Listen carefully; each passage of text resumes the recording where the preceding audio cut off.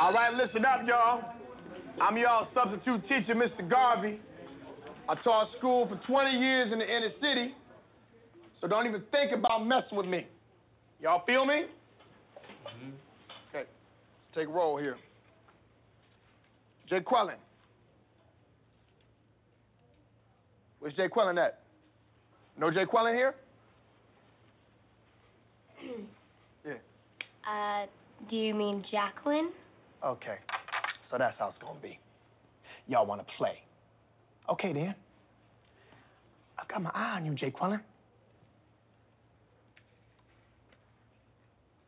Balake. Where is Balake at? No Balake here today. Yes, sir. My name's Blake. Are you out of your goddamn mind? Blake?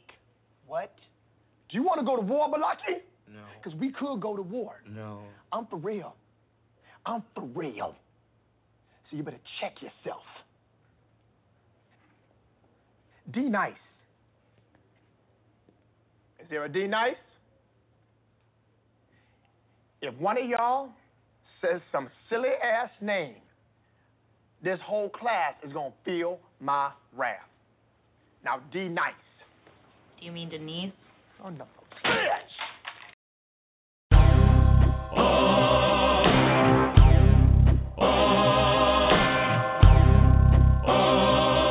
You're traveling to another radio show, a broadcast not only of sight and sound, but of mind, a journey into the wondrous land whose boundaries are that of the imagination. That's the on-air sign up ahead. Your next stop, Afronerd Radio, with your guides, Dburt, Captain Kirk, and on Grindhouse Saturdays, the uncanny Daryl B. And introducing West Coast correspondent, Ms. Claire Linnae. Mind expansion engaged.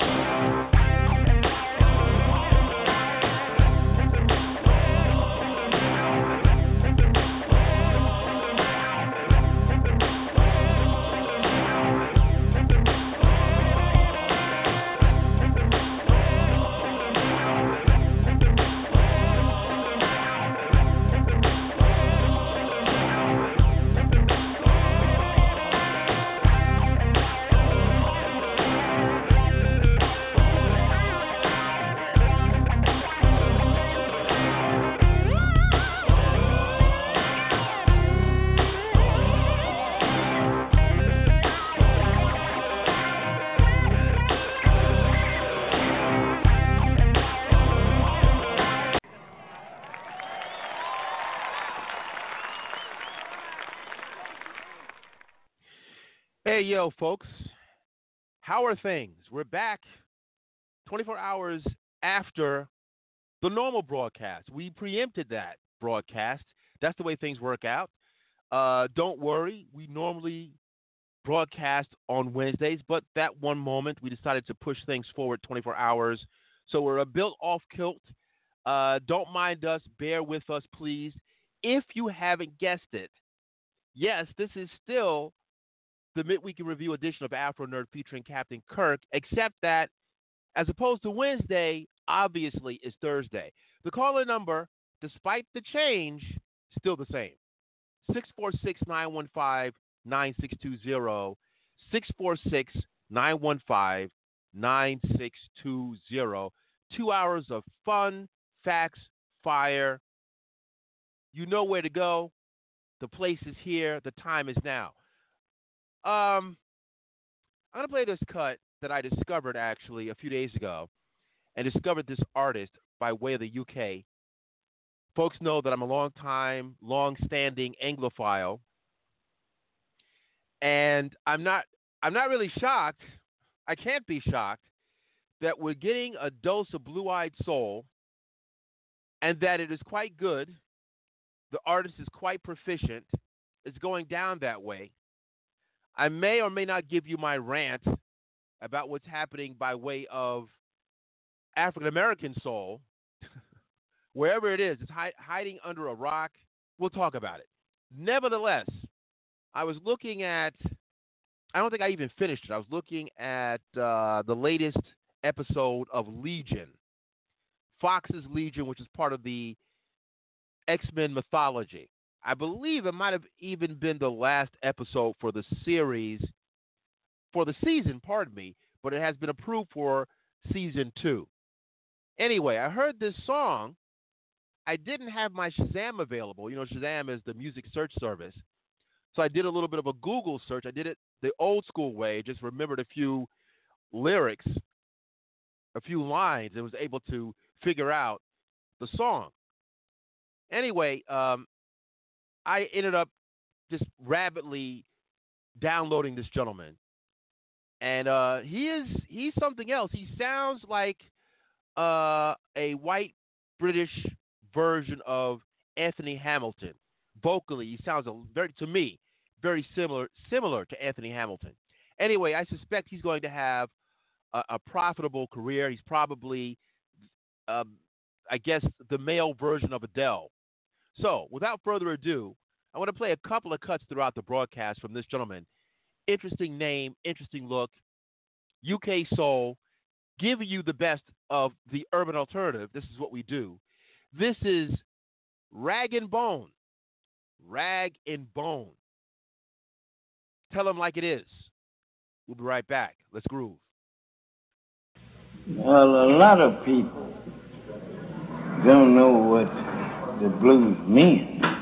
They use the word a whole lot of time. Blues is all kinds of blues. Rabbit blues, chicken blues, any kind of blues. There's the name of blues. They say it, but that's not the blues. The blues consists between a male and female. I don't care what nobody says.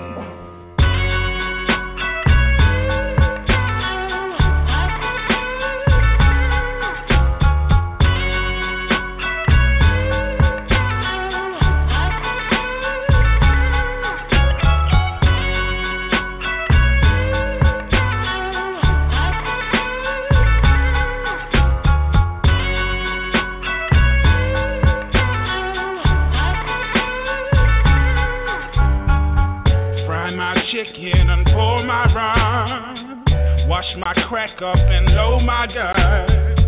Hold me down when I'm feeling low, but don't fuck with my money, no. Spend my cash, don't ask where it came from. Tell my mother I'm respectable. Wash my clothes and clean my house. Don't say shit, just hold your mouth. Tell it like it is.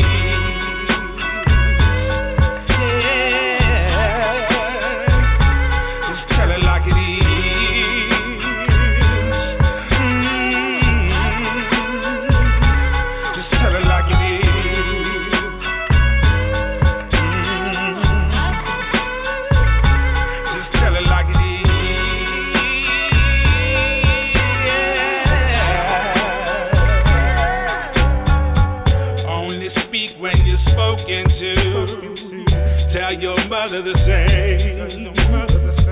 Tell your sister better watch her mouth. So I ain't the one to blame. Keep your hair and your nails looking fine. Don't dress like no hoe. Don't be talking to any other guys. Keep them titties on show. Baby, tell them how it is.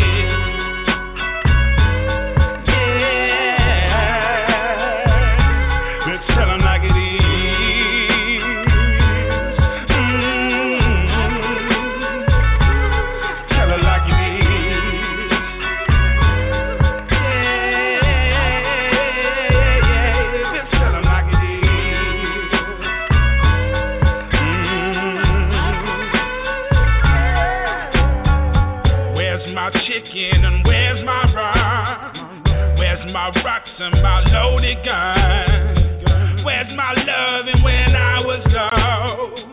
You was fucking with my money, yo. You've been out on the town with them guys, dressed up like some hoes. Have to find me another bitch I can trust with my dough. Bitch, tell them like it is.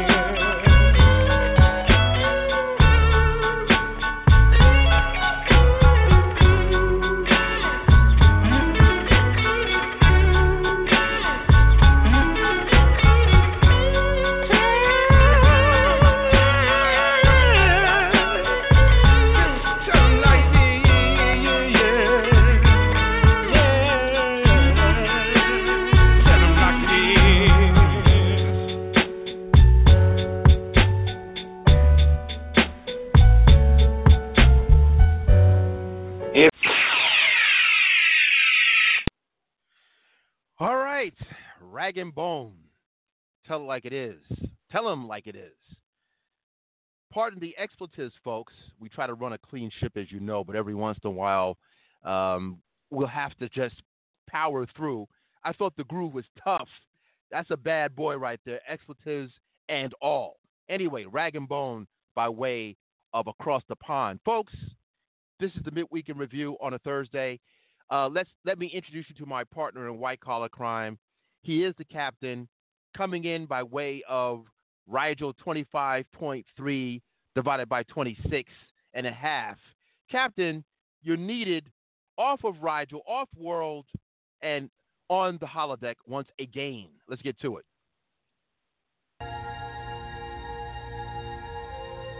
Space, the final frontier. These are the voyages of the Starship Enterprise. Its continuing mission to explore strange new worlds, to seek out new life and new civilizations, to boldly go where no one has gone before.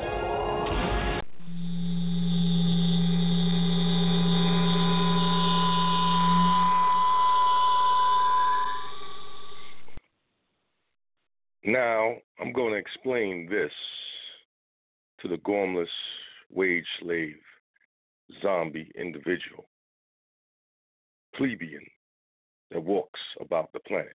Now, just pay attention.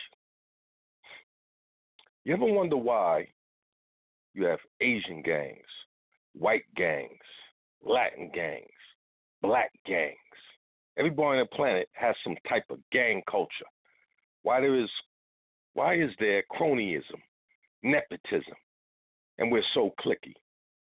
Well, whatever you believe, if you believe evolution, that man evolved from apes, if you believe that, or the transgenic chimp theory, where you were made from apes, either way, it's one of the two that you're going to believe. Transgenic chimp would be actually creation type of theory. What do we see in apes and chimps?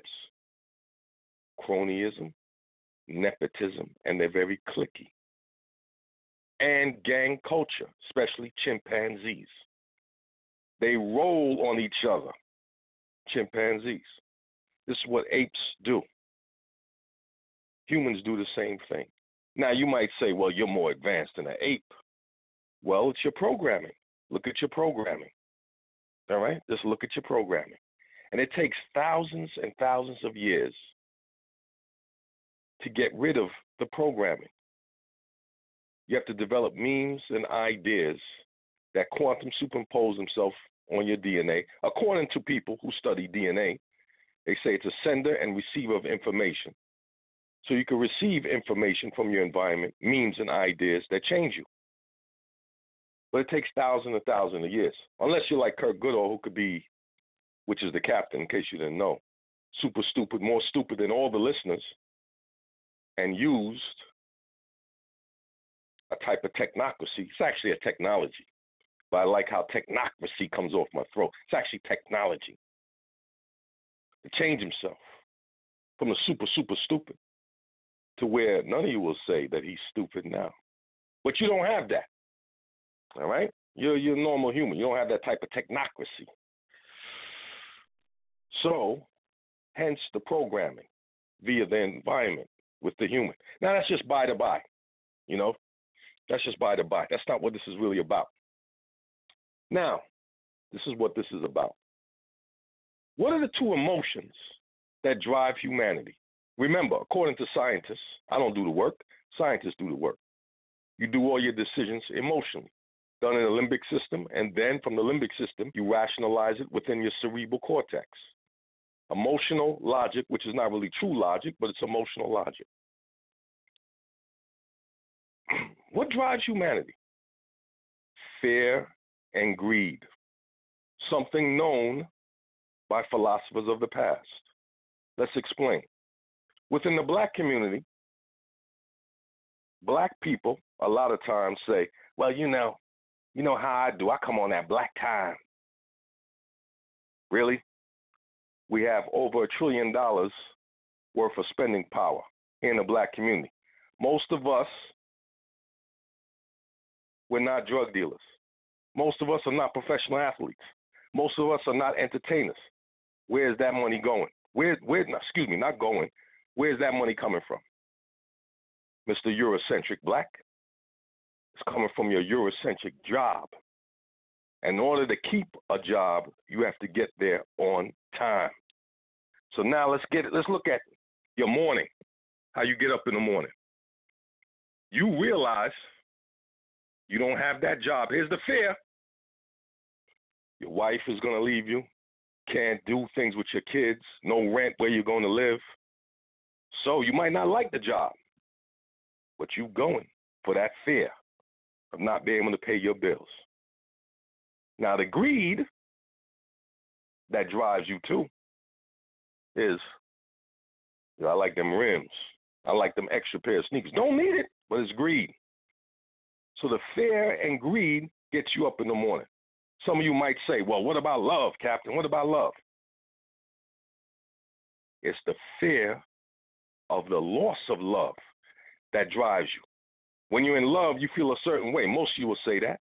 Not just the women, but the men also will say that. Feel a certain way. It's the fear of that loss that drives you to do certain things. Now, good managers, they actually teach this. They have courses on this, what is known as fear management. How to control it, how to manage it, how to make workers do more based on the fear aspect. Fear management. Two emotions we're dealing with. See? Fear and greed. Black people, you're coming late to everything else but that job because you wouldn't have all that spending power. Why is that, black man? There isn't any fear and greed there. So you walk into church late. Where's the fear and greed there? See what I'm saying? Your friend says, come by my backyard, help me clean it up. I need you there at 5. You come there at 5:30. There's no fear and greed there. Meet me at the club at such and such time. There's no fear and greed there. But there's fear and greed driving you with that job. You see what I'm saying? You see the point of view. So, using fear and greed, the mistake all of these religious gurus, Jesus, Gandhi, and the warlords that we've seen, the warlords use too much fear. The gurus, they gave you too much of a carrot. You hear people talk about carrot and the stick. You have to have the balance of the two in order to drive people forward. Now, let me give you an analogy real quick. Let's look at all the cigarette smokers. Let's say hypothetically, for whatever reason, I had a whole shed load of money, trillions of dollars. You know, the bankers got trillions, or at least they control trillions. And I was able to tap that money. And I said to all the smokers, let's just say United States, it's Monday. By Saturday, if you don't stop smoking, you're dead. That's the fear. You can't do it that way because you're going to lose maybe 50%, 60% of the population. People are going to fight you on that, even though you've displayed the power that you can kill them in 5-6 days. Let's say you displayed it, right? But you got to go this way. I'm going to still kill you if you don't do it, but here's the carrot. All you smokers, if you want to go back to school, it's for free. Get another degree, get your master's, it's for free. Your rent, I'm going to cut in half for the next 5 years. Your mortgage, I'll cut in half for the next 5 years. Your car note, I cut in half for the next 5 years. Free health care. This is just a hypothetical situation just to show you. For the next 5 years. If you do not smoke those cigarettes. And I'll give you programs to help you. And I will raise your salary by 25%. That's the carrot. All those things you get. The fear is if you don't do it, you're going to be dead by Saturday. What will most of those people do? They're going to go ahead and go with that. They're going to say, this is a good deal. Look what I'm getting here for the next 5 years. You still will lose about 15% of the population. That's just what people do. But now if I just drive it with fear like the warlords, you're going to lose about 50%. If it's just straight goodness, from a good standpoint, excuse me, a little under the weather. From a good standpoint, a lot of people will not take advantage of it. You see now,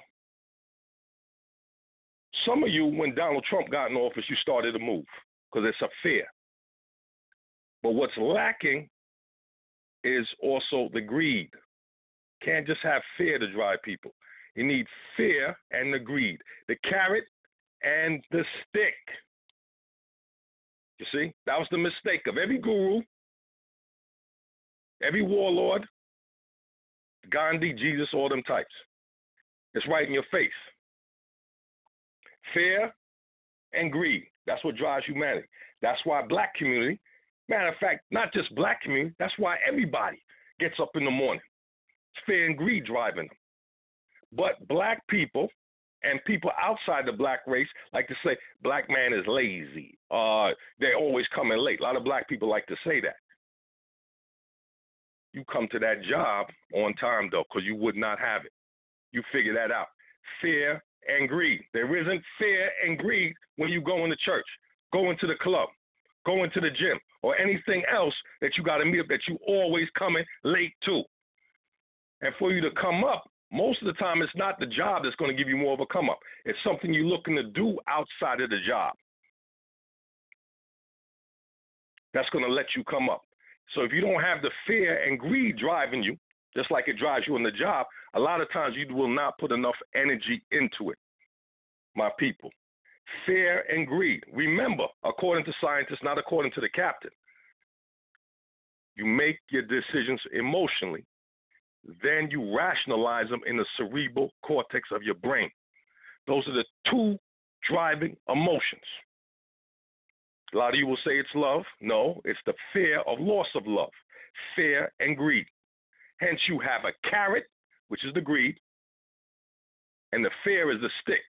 Everyone moves if they think they're going to die. But you just can't say you're going to kill people.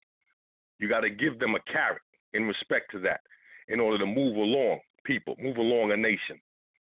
Very ruthless. That was the mistake of the warlords of the past. They try to do everything with fear. Doesn't work. People will fight till they die.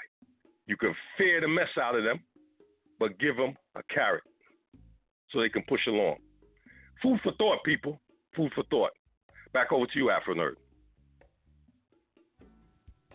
All right.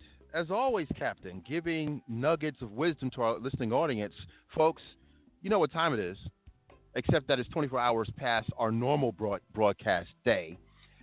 We had a preemption. These things happen, but this is the Midweek in Review edition of Afronerd featuring Captain Kirk on a Thursday. The call-in number, you know the drill, people, 646-915-9620, 646-915-9620. For the listeners that we see on our boards, if you'd like to join in on our discourse, you also know the drill in those regards. Press 1. It's like raising a virtual hand. Press 1, that way we know that you want to go beyond listening to what we're talking about. And, you know, if you have any questions, queries, protestations, disagreements, you know my spiel. Feel free to join on in. Anyway, I want to dovetail a bit, Captain, off of what you were just talking about. And I have to remind myself not to get lulled into certain vortexes. I'm very open to disagreements, believe it or not. Some folks may think that's not the case. Afronerd is so rigid in certain ways, and you know it's hard to get him to change his mind. If you present the facts, and I know it's very difficult to talk this way with the current zeitgeist, where everything seems to be just awry, that there's no way to really know what's real, what's not real. But in my book, I can come over to your way of thinking if you present the facts. When your facts are off kilt, that's where you lose me. I really can't dismantle the facts or scholarship or research. Those kind of things are very important. Many times on this broadcast, we just do not talk out of our hind parts. We will refer to some kind of literature, scholarship, news program, expert, something. So, what am I getting at? The word troll and trolling. What the captain was talking about in regards to, quote unquote, what's happening, how people act, being controlled, tribalism, those kind of things. I'm beginning to see clearly, and I'm going to expand the argument. I'm going to expand the argument. But I can see clearly that some folks, and I don't always want to talk about race. I don't like talking about race so much because I do feel that it makes me feel primitive. I don't like feeling primitive. I don't. I believe in that Star Trek stuff. I really do. I believe in the Hubble telescope and those kind of things. What am I getting at still? Trolling, the concept of trolling. It's a little deeper than someone bugging you with your Twitter page or with your Facebook or on social media. I wanted to make sure exactly what I was talking about was accurate. So I looked up the etymology for trolling on the internet. And I know instinctively trolling deals with being virtual, some virtual medieval creature. We know what trolling is, Norse mythology. Hell, I read Thor comic books, so I know what a troll is. And I know that for those who bug folks or follow them or the act of trolling, what that means. But I also thought that I think trolling is an aspect of controlling. Meaning, I see folks like Bill O'Reilly. When Bill O'Reilly came in recently, and we're going to get into that topic. We're going to go to a groove because I want to dispense the music. I want to disseminate the urban alt groove desperately. But when you saw that clearly, and this is not subjectively but objectively, Captain, I may have my differences of opinion with Congresswoman Maxine Waters, but I cannot discount her connection to the African American community, her connection to the political world, her prominence as a political professional, her prominence as a historical figure. I cannot discount that. So it's not really about her and her politics. But when people are on target, which she is in deconstructing this presidential administration, and she goes through a litany of charges in a very masterful, eloquent way. And Bill O'Reilly, who's paid millions of dollars to essentially be a troll, he trolled Maxine Waters, and for the most part, I don't think she necessarily reacted to it in the way that he probably would want her to. But if she did, and unfortunately many of us might have reacted, it's a form of controlling. It's not just someone being this mythological creature and being a bugaboo. I find myself looking at how many of us react to phenomena that are clearly straight in your face, can't be deconstructed. It is what it is. But the truth has been tampered with So you have folks that know this. They'll look you straight in the eye, tell you a lie. They will troll you, whether it's virtual trolling or to your face, and you get into this in an emotional tither. You lose your cool, and you've been controlled. So I think trolling, if you really extrapolate it to the most of it, to what it really means, it's more than just being this critter that bugs you. It's more about letting that critter get to you and causing you to lose your cool when you know the facts. And even yours truly gets trolled every once in a while. I don't even know if the person doing your trolling thinks of herself or himself as a troll. But when you misstate the facts, when you misstate what Afronerd Radio represents clearly, this show, we talk about things, we talk about a range of science fiction. Hell, we talk about comic books and virtual worlds, and we talk about the different dimensions, not dementia, different dimensions. Politics, everything that an Afronerd represents, we talk about it. But when you misstate what we do and say that we are just focused on coonery or minstrelsy, that's just not correct. So I had to say, you know what? I'm being trolled. And therefore I'm being controlled, and I cannot allow that. Anyway, that's enough of me on my soapbox. We're going to get into the meat. We're going to talk about Congressman Waters. We're going to talk about April Ryan. We're a few days out, but I think the topics are still hot. We're going to give you some information.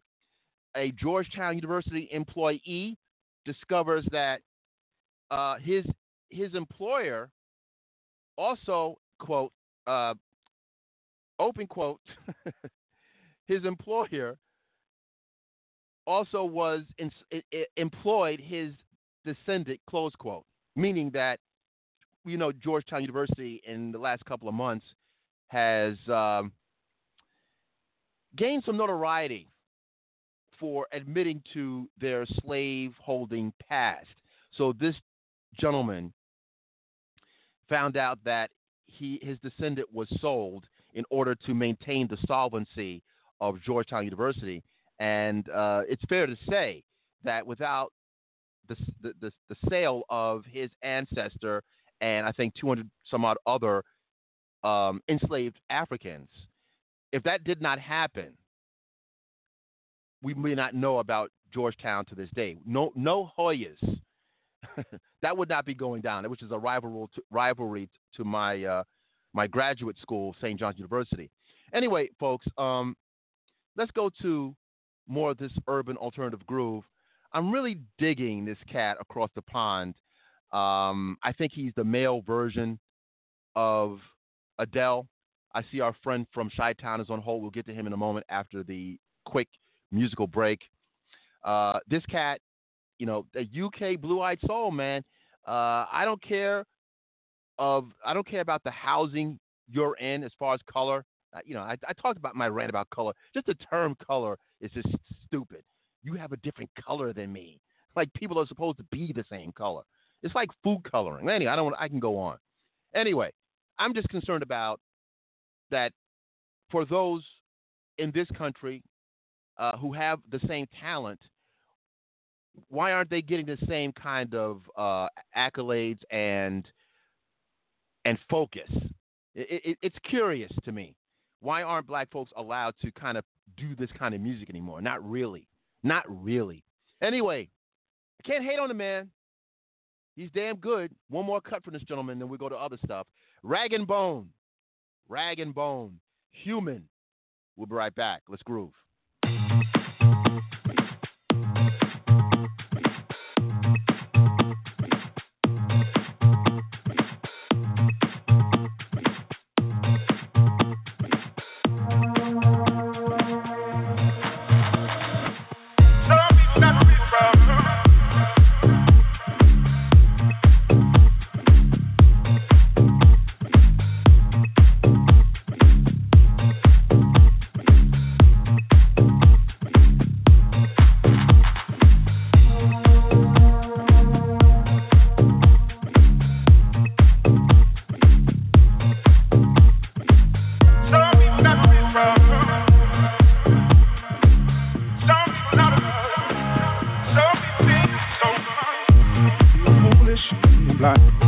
through this and see what's behind.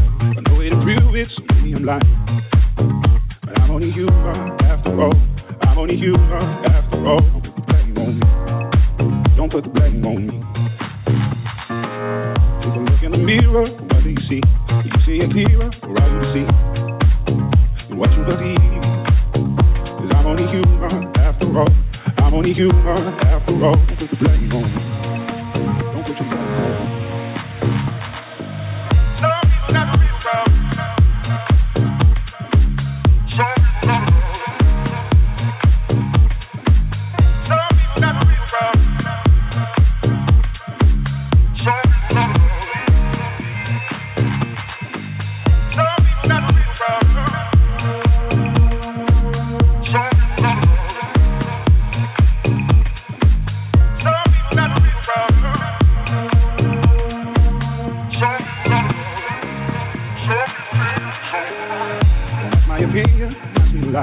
beg for forgiveness for making me cry.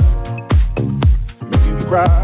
Cause I'm only human after all. I'm only human after all. Don't put your blame on me. Don't put your blame on me. Take a look in the mirror, what do you see? Do you see it clearer, or are you see? And what you believe? Cause I'm only human after all. I'm only human after all. Don't put your blame on me. Don't put your blame on me.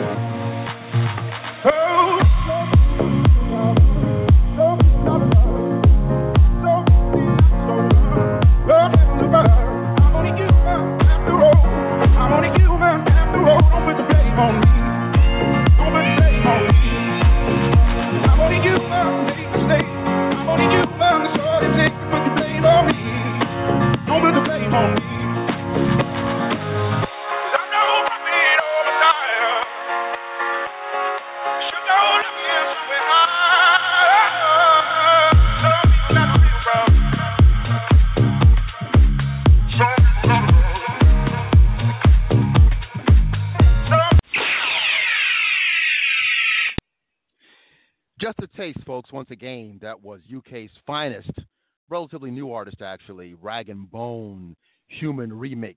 And this is the Midweek in Review edition on a Thursday, featuring yours truly, and of course, the captain of the starship, Afronerd, Captain James T. Kirk. Let's go to the phones. Our friend from Chi-Town, bring him in. We're going to transition and get more in depth with this. A couple of things that they're actually putting these two stories together in some ways. We're dealing with women of color, African-American women, accomplished women at that, Maxine Waters, and, of course, April Ryan.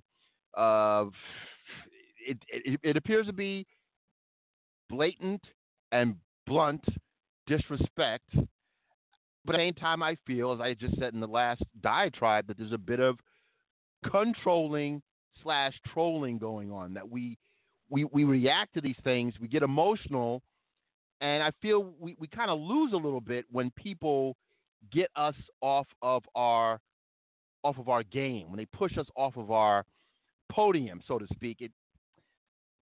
It throws us off, I think. But maybe I'm wrong. Let's get into it. 312. Sergio, is that you? Yes, it is. Yes, it is me. Sorry. Yes, it is me. Yeah, I don't see why anybody can disagree with what you just said. It is total disrespect. And I will tell you, I have not, in the past, not been a fan of the Congressman from California, Maxine Waters. I have not. But, Lisa, she's nearly 80 years old, believe it or not. Yes. Mm-hmm. And amazing how great she looks. And, black don't crack. But, someone with that kind of, with her experience and her longevity and all the things she's accomplished, I think she was very badly treated by this, what's this guy's name? Bill O'Reilly. Right. Right, this smirking, the laughiness, even his apology, he was laughing through it, this total disrespect. And it started a tweet storm, and it's not going to hurt him, of course, because, first of all, black people don't watch his show. Black people don't watch Fox News. Basically, as I said before, and there's no question about it, the average audience for Fox News are white guys 65 years and older. You know, they have an old white audience who still think in the past. So it's not going to affect him at all. So, you know, there's nothing, and same thing with April Ryan. That in that one, maybe you can argue he was disrespectful to the song Spicer, or you can say he's just a jerk to everyone, because he is. In that case, I'm not really sure was it a racial thing, because he's just a jerk to everyone, you know. So, but it's still, regardless, they're both professionals. They've been in the business for a long time, and they demand much better respect than what they've gotten. I would agree. You know, I'm going to play this clip. We'll try to bear with it. There's actually two clips that I have. I'll play a couple of minutes of each clip just to kind of get into it a bit deeper. This is from CNN. It appears that who is the Angela Rye. Angela Rye seems to be somewhat of a rising star as far as a political commentator. Oh, they love her on CNN. They love her, you know. Yeah, well, you know, she's not hard on the eyes. Let's be frank about that. But she also let's be honest, yes. Yeah, I mean, I'm not going to lie. You know, she's definitely Afronerd Radio approved, but physically, you know. But my only issue with her really is she kind of fulfills a certain stereotype, histrionics, over the top, a bit emotional. But she's tight lyrically, but she's also very proficient in spewing out mainstream black propaganda. Like you know what we do here, Sergio. You've been following us for years. We do honestly believe in that whole Halle Berry thing. Make me feel good. So she goes into these rants that make black folks feel good, and I can deconstruct some of what she says. Some of what she says can be deconstructed. You know, God forbid that you do that. But a few times, though, I give credit where credit is due. A few times she weighed in a very tough way. So sometimes I have to give kudos, but I've seen other things where she takes missteps because she is so rabidly pro-black, and I interpret pro-blackness differently. I was more like her, believe it or not. I was more like her when I was a kid. when the Oracle raised me, you know, black and proud, your fist in the air. I believe that, but I have an asterisk with it. I do. Once the ghettoization, pardon me, when the ghettoization came about, that's when I had to kind of change that a little bit. She's still stuck in 1985, for my purposes. Anyway, let's go to this clip, and I'm going to keep your mic open. Hold on, folks. CNN. Back now with my panel. Hi, panel. Welcome back. Someone on Twitter said, Don, get control of your panel. That is easier said than done, especially when you're dealing with this group. Just so you know, the only thing I can do is sometimes say, we got to go, or cut the mic, and then people are like, you won't let him talk. Well, that's the only control I have, because they yell over me. Okay, so I'm going to continue to talk about April Ryan. I don't mind it. Come on, you know, I'm thick-skinned. So April Ryan, we're going to continue, but I want to expand this and talk about Bill O'Reilly on Fox coming under fire for this comment on Fox and Friends, where he mocked Representative Maxine Waters, her hair, while she was delivering a speech on the floor of the House of Representatives. Here it is. We're saying to those who say they're patriotic, but they turned a blind eye to the destruction that he's about to cause this country, you're not nearly as patriotic as we are. So what does that mean, Bill? We've been listening all morning. I didn't hear a word she said. I was looking at the James Brown wig. If we have a picture of James, it's the same. It's the same one, right? No, and he's not using it anymore. I got to defend her on that. You're all wrong about I have to defend her on that. You can't go after a woman's looks. I think she's very attractive. But I didn't say she wasn't attractive. I love James Brown. So he did apologize. No, an extremely intelligent, accomplished, respected woman, why reduce her to that, Paris, and talk about her hair? Because Simone brought up the disrespecting of a woman of color. Here's another woman of color. Why do that? I think, Don, we should first start. We always go to the race card, and I don't think that's relevant. I don't think this is a racial thing at all. There are plenty of racists in this world, and we should be sure that when we call somebody a racist or we say that they are, that they actually are. So I just think that we need to stop that. Now let me finish. Let me say this. I got to say this. I will let you finish. But even all the white guys in the studio are side-eyeing you right now. They're all like, to be side-eyed. Well, congratulations. But go ahead, Paris. Let him finish. Let him finish. Let me finish. I think what it is he did. Bill O'Reilly said what he said was unjust, and he said it was dumb. He apologized for it, and if you played the rest of the clip, he did go on to say that he likes Maxine, Congresswoman Said she was Waters. old school. She believes what she says. And it's old school because the title of his book was Old School, so the whole segment was about that. But he also said she's a woman who isn't a phony. She believes what she says, and she is someone who is genuine. Yeah. He did say that. He's right. He said it was dumb, and he apologized for it. Go ahead, Angela. Okay, so let me help you. In case you thought that this was Bill O'Reilly's first racist moments, he has a record of saying racist comments. Let me bring you back to July. Slaves that worked there were well fed and had decent lodgings provided by the government, which stopped hiring slave labor in 1802. That is in response to Michelle Obama saying that her kids are playing on the White House lawn, which was built at the hands of slaves. This man has a pattern and practice of calling black men thugs, of making fun of Congresswoman Waters' hair. He's President intimidated Obama by said her. we were thugs. Don't do it. Don't do it, Paris. Don't do it today. Don't do it today. The bottom President line Obama is call us thugs? Bill O'Reilly President Obama did call people thugs. All right, we're talking about Bill O'Reilly. Go on. You guys stay going down a rabbit hole that is irrelevant. Your boy is a racist. He needs to be fired. His apology isn't sufficient. Race baiting is when you continue to utilize. Why can't you ever just hush? Race baiting. Let him get in. Let him get in. If he said to you, he'd be a racist. Okay, but here's the thing. Yeah. Here's the thing. I have not listened to my knowledge. And I could be wrong. I've never heard Bill O'Reilly talk about anybody else there because I'm sure there are a lot of people there. And maybe the lady, I don't know if she does. She may have some hair extensions on there on Fox and Friends. There's sure a lot of women who are on that very network have some wigs or some. That's what ladies do. So I'm just saying, but that's what, and there's absolutely nothing wrong with it. Why bring that up? I've never seen him bring that up about a white woman. That's all I'm saying.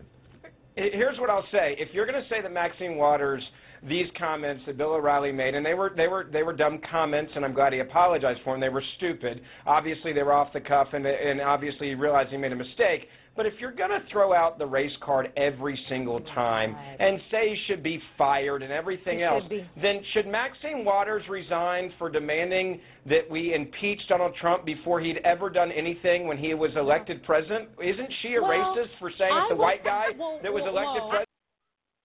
All right. Let me go to one more clip, and then we will get into it even more deeply. I believe this is the Young Turks discussing the same thing. Yes, okay. Hold on one moment. Young Turks, same topic. Give you about 2 minutes of this. Hold on. Bill O'Reilly goes on Fox and Friends, and one of the most shocking aspects of the story is that one of them actually made sense. It was not Bill O'Reilly. They were talking about Maxine Waters. I love the way that Maxine Waters turned this whole idea around about how we're more American, not you. You guys don't believe in the Constitution. I've said this 1,000 times. Conservatives like an authoritarian form of government. They don't like democracy. There's so many parts of our Constitution they just simply don't believe in. Anyway, so she's talking about policy. Listen to what Bill O'Reilly is going to say instead. Watch. We stand up for America oftentimes when others who think they are more patriotic, who say they're more patriotic, do not. When we fight against this president and we point out how dangerous he is for this society and for this country, we're fighting for the democracy. We're fighting for America. We're saying to those who say they're patriotic, but they turn a blind eye to the destruction that he's about to cause this country, you're not nearly as patriotic as we are. So what does that mean, Bill? We've been listening all morning. We cannot. I didn't hear a word she said. I was looking at the James Brown wig. If we have a picture of James, it's the same. It's the same one, no, right? And he's not using it anymore. I got to defend her on that. You guys are all wrong about I have to defend her on that. You can't go after a woman's looks. I think she's very attractive. But I didn't say she wasn't attractive. I love. James Brown. But it's the same hair James Brown, or the Godfather of Soul, had. So he had girl hair. Whatever it is, I just couldn't get by it. So what does that mean that they're more patriotic? That's crazy. They're not even white. How's that possible? Hey, let's talk about her hair. That's really funny. Now, credit to Ainsley Earhart there, who actually was a rare voice of reason, maybe a unique voice of reason ever in Fox and Friends history. But of course, Kilmeade, and yeah, that's right. Him with the empty eyes. Anyway, by the way, later in the conversation, Kilmeade said, "Oh yeah, about James Brown. They just finally buried him. James Brown passed away in 2006."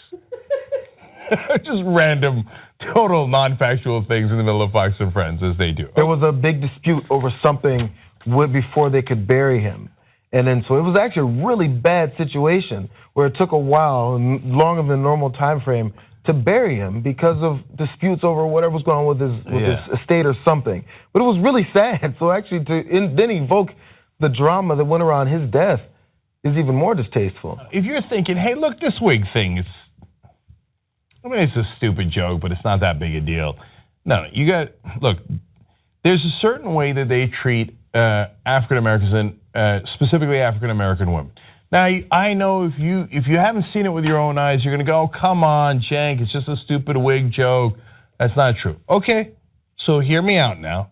In fact, I want you to hear conservative commentators out. So on the same legislator, Maxine Waters, U.S. Congresswoman. Now let's go back to 2012 and look at Eric Bolling and what he said about her on Fox News. How's this? The Congresswoman, you saw what happened to Whitney Houston. Step away from the crack pipe. Step away from the Xanax. Step away from the Laser friend because it's going to get you in trouble. How else do you explain those terms? Oh, man. Of course, how else do you explain an African-American legislator but references the crack pipes and James Brown wigs? And if you're saying, no way, man, this is all great, man, it's just a wild coincidence that she happens to be black and they're talking about crack pipes and James Brown wigs, and that's nothing wrong with that at all. You know who doesn't agree with you? Bill O'Reilly, because he just apologized. He said, as I've said many times, I respect Congresswoman Maxine Waters for being sincere in her beliefs. I said that again today on Fox and Friends, calling her, quote, old school. Unfortunately, I also made a jest about her hair, which was dumb.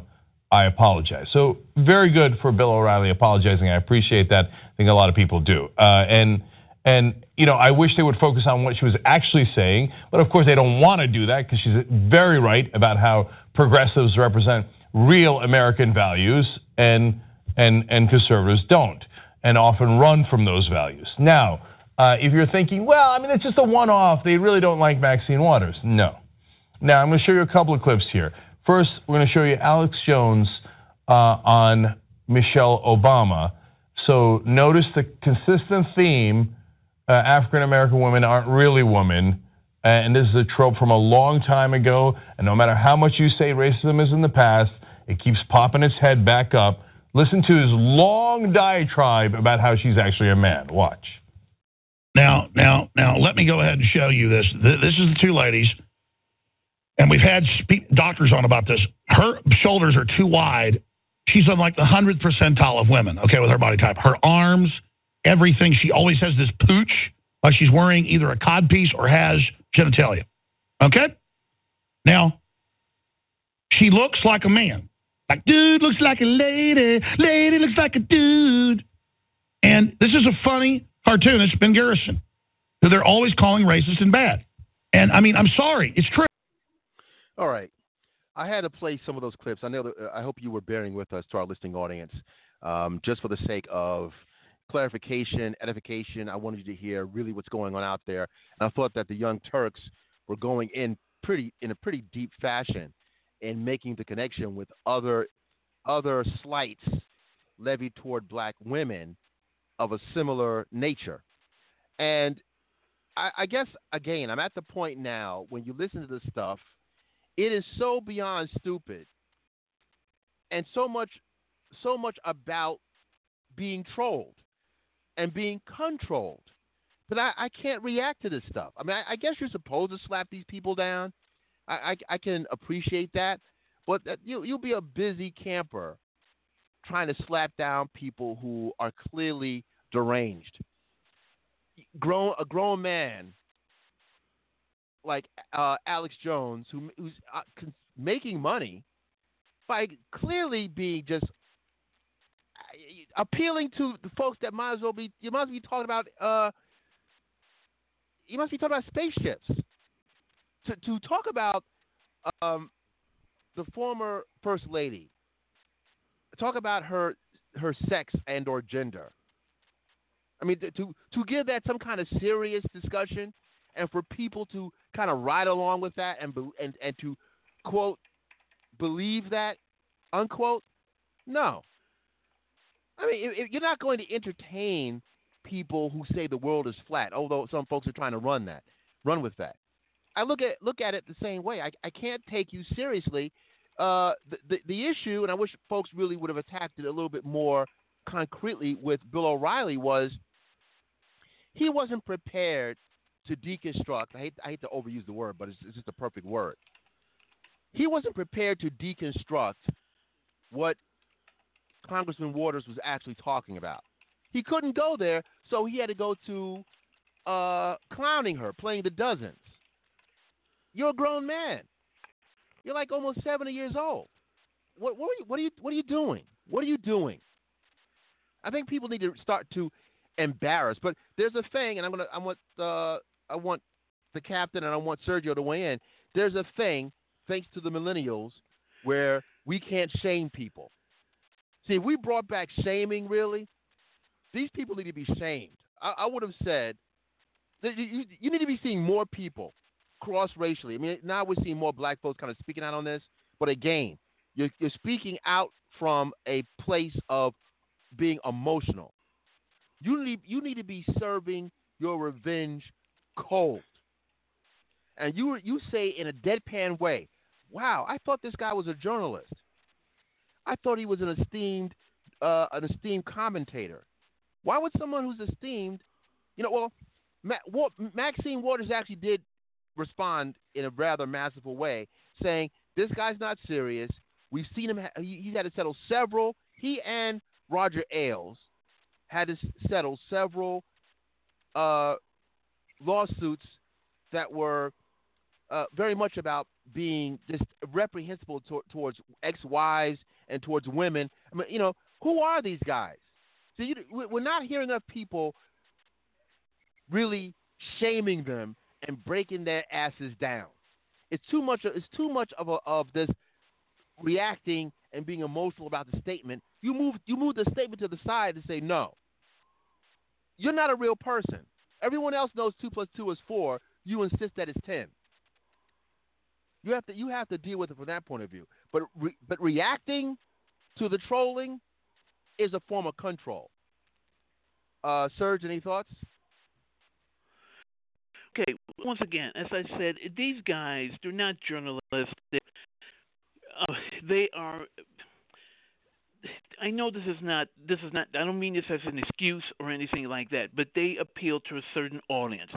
They know their audience, right? I guarantee you, if Alex Jones had been hired for NBC, he wouldn't be saying that shit. Or same thing with Bill O'Reilly. Bill O'Reilly's story was that his great dream, he wanted to be the next Dan Rather. He wanted to be Walter Cronkite. That was his dream, and it didn't happen for him.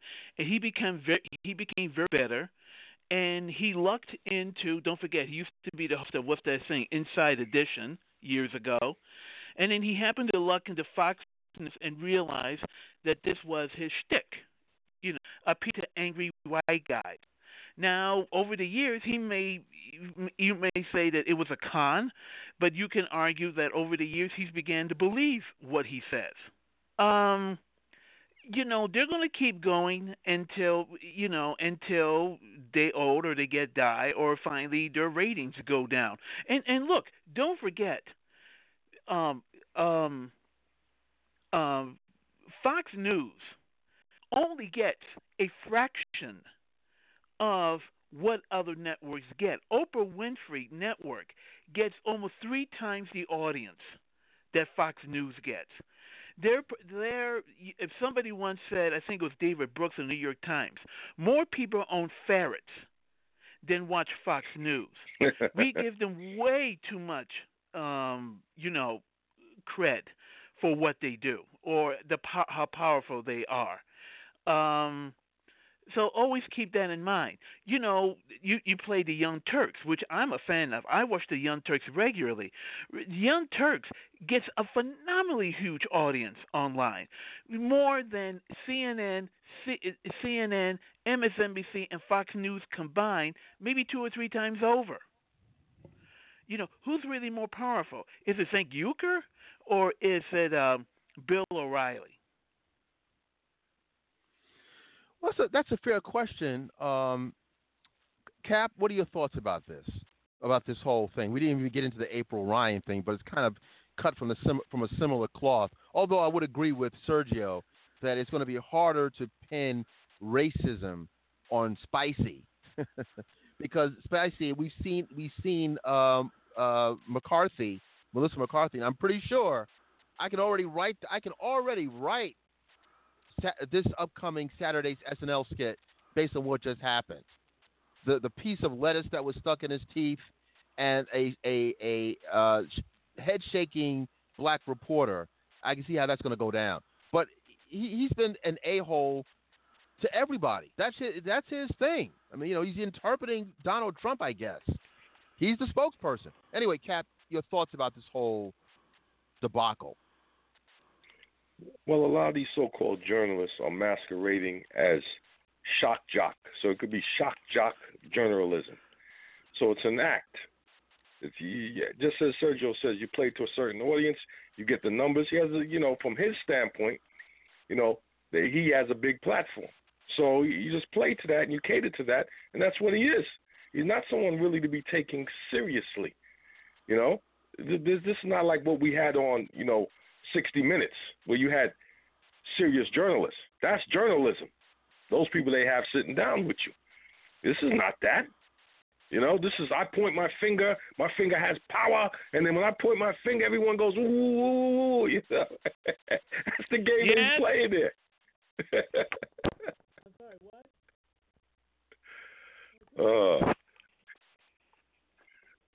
Are we there?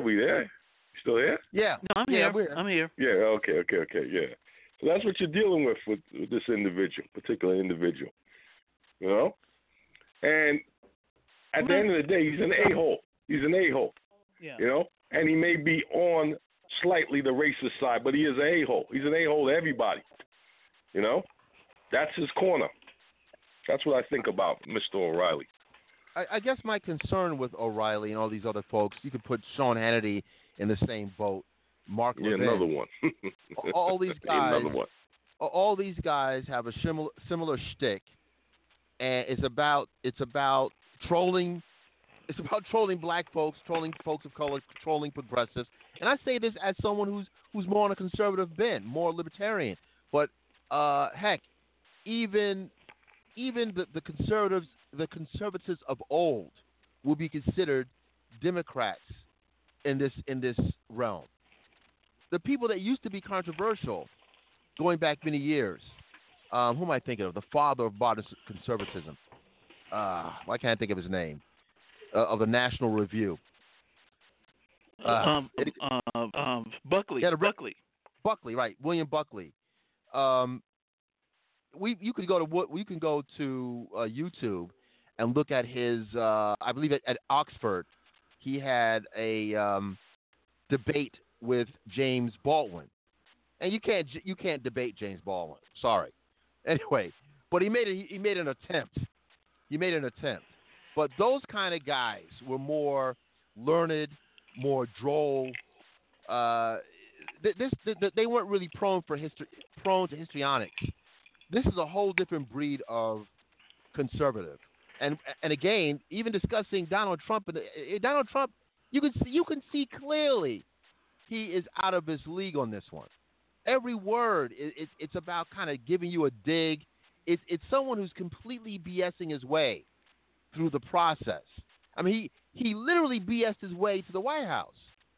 But, because of who he is, what he is, and his money, we like to kind of, not we, but many of us would like to give more weight to individuals that are successful. Because he is a moneyed white male, that automatically means that he knows what he's doing. But clearly he does not. I mean, this isn't really a subjective assertion. This is more really objectively when you look at the guy and how he speaks, his limited lexicon. Everything about Trump is someone that can't be taken seriously, and yet we're supposed to take him seriously. And it's people trying to cover up their failings, and when you delineate 1, 2, 3, 4, 5, why you are misstepping, which is what April Ryan did. April Ryan was just trying to hammer him on the facts. He didn't like it. And you will talk about someone's head shaking when you can't really answer a damn question. You will talk about somebody's wig when you can't deconstruct what they say. And I'm used to it because, Captain, you know this intimately. There's positions that I've taken on this show that folks have come around to after many years.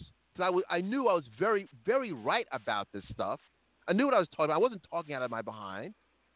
But when I first started Afronerd Radio and Afronerd the blog, the original blog, which is still available, the Afronerd Blogspot blog, I had quite a few detractors come on, the original trolls, and they would say things like, "You can't be a black person.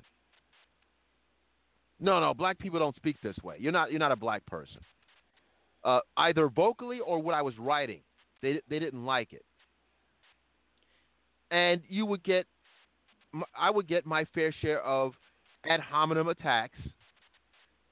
And that's oftentimes what happens, is that instead of someone dealing with what you said and dismantling what you say, they'd rather call you a name. They're going to call you an Uncle Tom, or they're going to say that you're not really a black person, as if there's one type of black person, which is very insulting. Or even those who when you talk about minstrels, you have folks who would tell you, well, what's a minstrel? Or, is this, do I provide the litmus test for minstrelsy? When there are clearly minstrels. People get angry for those who point out the minstrels over the actual minstrels. So if that's the case, I can't have a conversation with you. If we can't even agree that A, there's such a thing as a minstrel, B, that they should be dealt with, and C, you appear to be more angry with me than the people that are profiting and profiteering off of being a coon, then we can have a conversation. Then we can have a conversation because you're going to call me a name. And I already know, you lost. Fatality, as in the Mortal Kombat game. I'm just saying.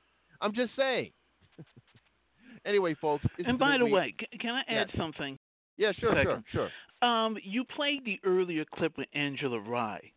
And on the show, because I saw that clip. I've seen that clip before.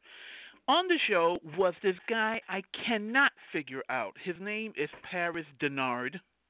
Okay. He is a masochist, and the reason I call him a masochist is because he is a gay black Republican who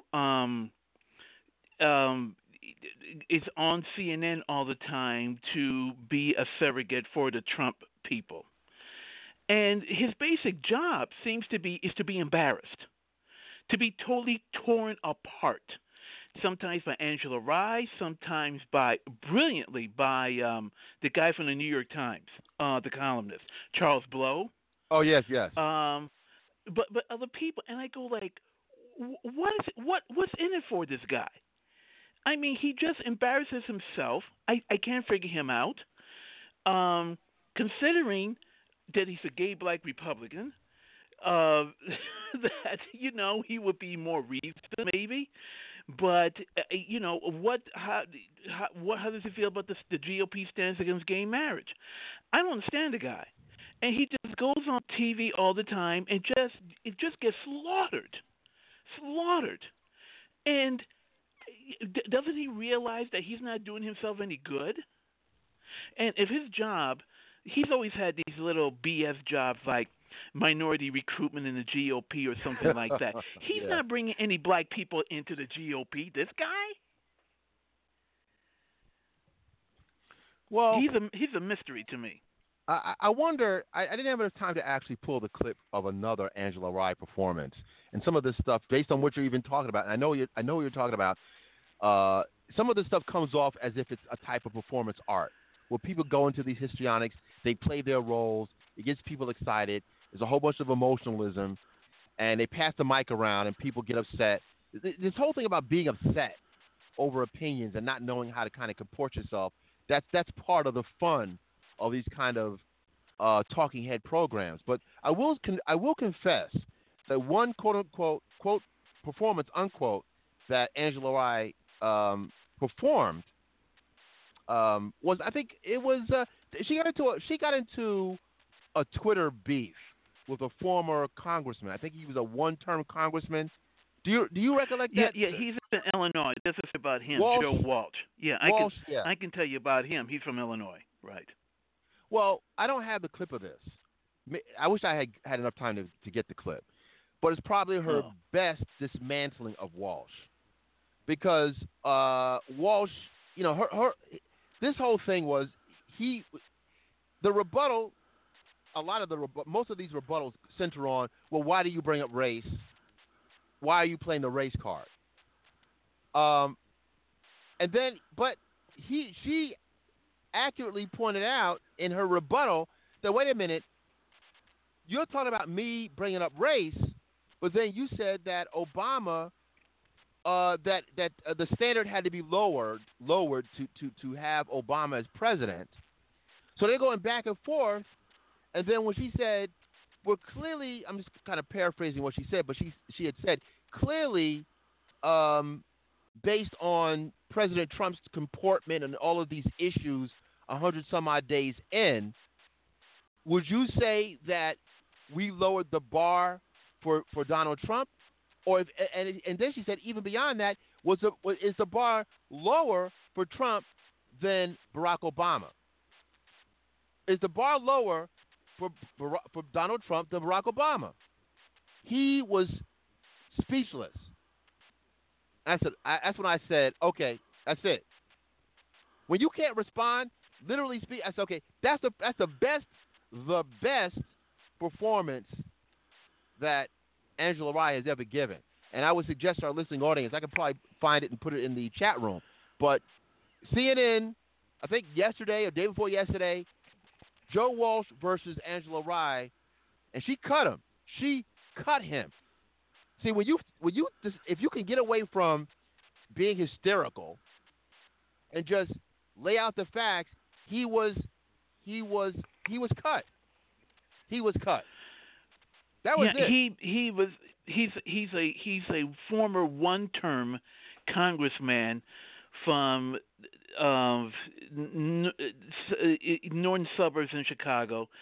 A failed actor. Believe it or not, he originally was a failed actor. He actually originally once was a student at the Actors Studio, where Brando and De Niro and Pacino and Paul Newman, the Method Studio. That's what he attended that. He was a nobody. He decided to cash in on the extreme right-wing tip, a la Rush Limbaugh. Lasted what was a joke. Lasted one term as a congressman, and of course he's notorious here around this area because he owes his wife hundreds of thousands of dollars in child support in arrears, which he's never paid for yet. Something which Angela Rye brought out during his debate with him, and that shut him up. He had no response to that. She said something like, you mean the we that you still owe child support to? He didn't say anything about that. He briefly at one time he had a radio show in Chicago trying to cash in on the whole right-wing Sean Hannity thing. I don't think he's on radio anymore. I don't think so. I think it went nowhere. No one was listening to him. There's your Joe Walsh. I just put a link in the chat room of the debate on CNN between Joe Walsh and Angela Rye. Again, Angela Rye is out of the Seattle area, if I'm not mistaken, and she's quite a firebrand. I repeat, not hard on the eyes. The only issue I have with her is that her policy. I think she even said, I listened to her on Charlemagne's podcast, Charlemagne the God, New York local DJ, who has a problem with the English language, but minstrels get work. Anyway, she was on his podcast, and she had actually. I lost my train of thought. It happens. Oh yeah, she had said she had spoken about being religious and there's things about her that she's fine. She's fine as a person and fine to look at, but when I start hearing someone who's a little religy, and she said she would never deal with a conservative, like she would never date a conservative. That's what I remember. That affected me personally. She said she would never date a conservative. I was like, okay, wait a minute. So you have to date someone who is rabidly liberal like yourself. Like I don't care about her politics like that. As far as intimacy or dating or just having a girlfriend or a wife, but she just wouldn't date a conservative. I said, okay, you are an ideologue then. Because everything that comes out of a liberal's mouth is not always that correct, and vice versa. But I would never date a conservative. Okay, that's why she lost me on that one personally. Our friend, and he reminds me of something too. I wanted to bring up. This is Q Storm. Q, is that you? Yes, sir. So you're gonna I can enlist you for some help. Is that what you're saying to me? Yeah, you need some help, bro. You need some help, bro. Because, and I mean, I'm saying this to be facetious. To our listening audience, you know who Q Storm is from the Red Shirts podcast, the infamous Red Shirts podcast, and, of course, Podcast Juice, discussing the late Minneapolis finest. Great podcast. Great work over there. Great work over there. However, your boy, I'm not going to mention his name. I'm not going to go there. I was speaking in a shady way in my last diatribe, and I mean this it's kind of jokes. Nothing against him personally, but I will say this. Let me not be so cryptic. You were discussing St. Patrick's Day. I knew exactly what you were talking about, and I could break that down so proficiently. And your boys were acting clueless about what you were talking about. I'm listening, like, really? No one knows about this? No one knows about this? I have, you know what, Q, let's go to a groove for a minute. Folks, this is the Midweek in Review on a Thursday.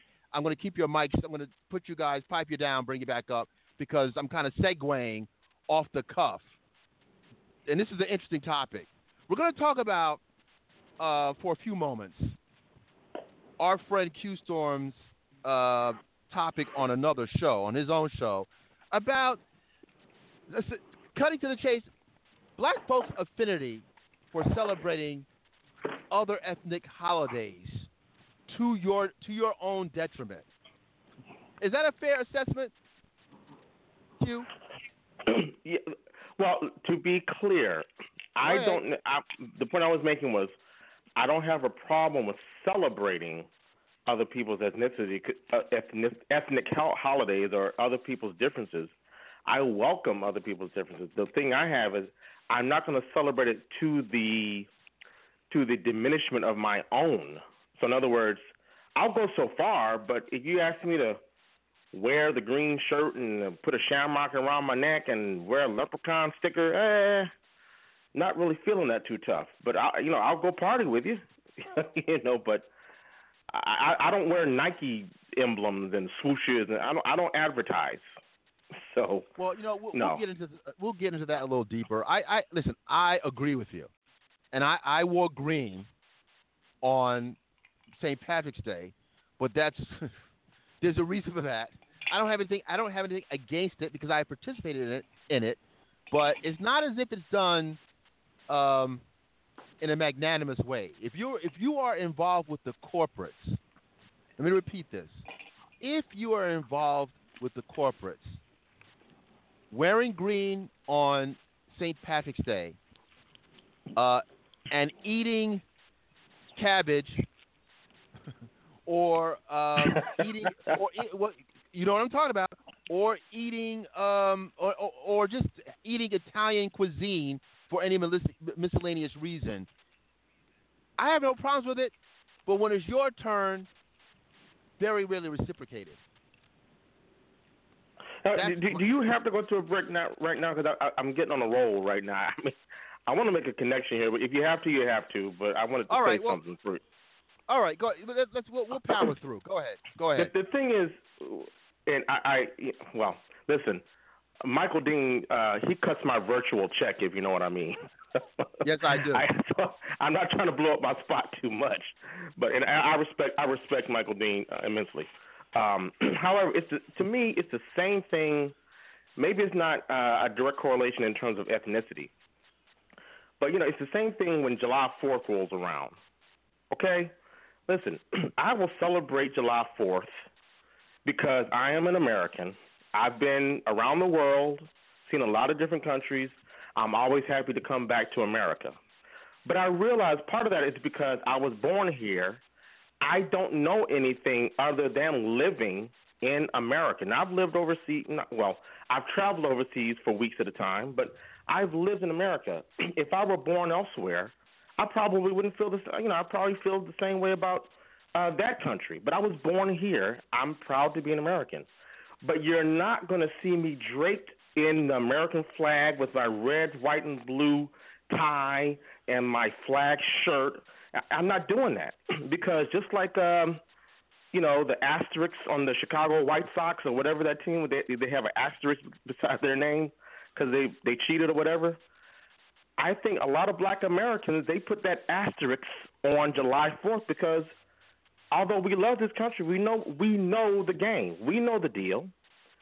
So for me, it's kind of the same thing. I will celebrate your ethnicity. I welcome that. We're a melting pot. But don't ask me to assimilate 100%, when I have no identification with what your background is, because I know you don't have any identification with mine. So let's just keep this 100. That's my position. That's what I was trying to communicate on the show. Yeah, well, see, my thing with it, again, I listened to the show. We're talking about the podcast juice, folks, podcastjuice.net. And I listen to you guys quite often. And every once in a while, when you go, where you personally go somewhat in a conservative bent, or even not even a conservative bent, I just understood what you were talking about. This was not a phenomenon that is unknown. So I don't know if they were quote unquote trolling you, because now I'm at the point where I think people troll folks when they pretend they don't know what you're talking about. This is a very clear thing, especially as a minority and more specifically as a Black person. I can recollect one of my early jobs after graduating from Hampton, going into the workplace, and at this time, Dr.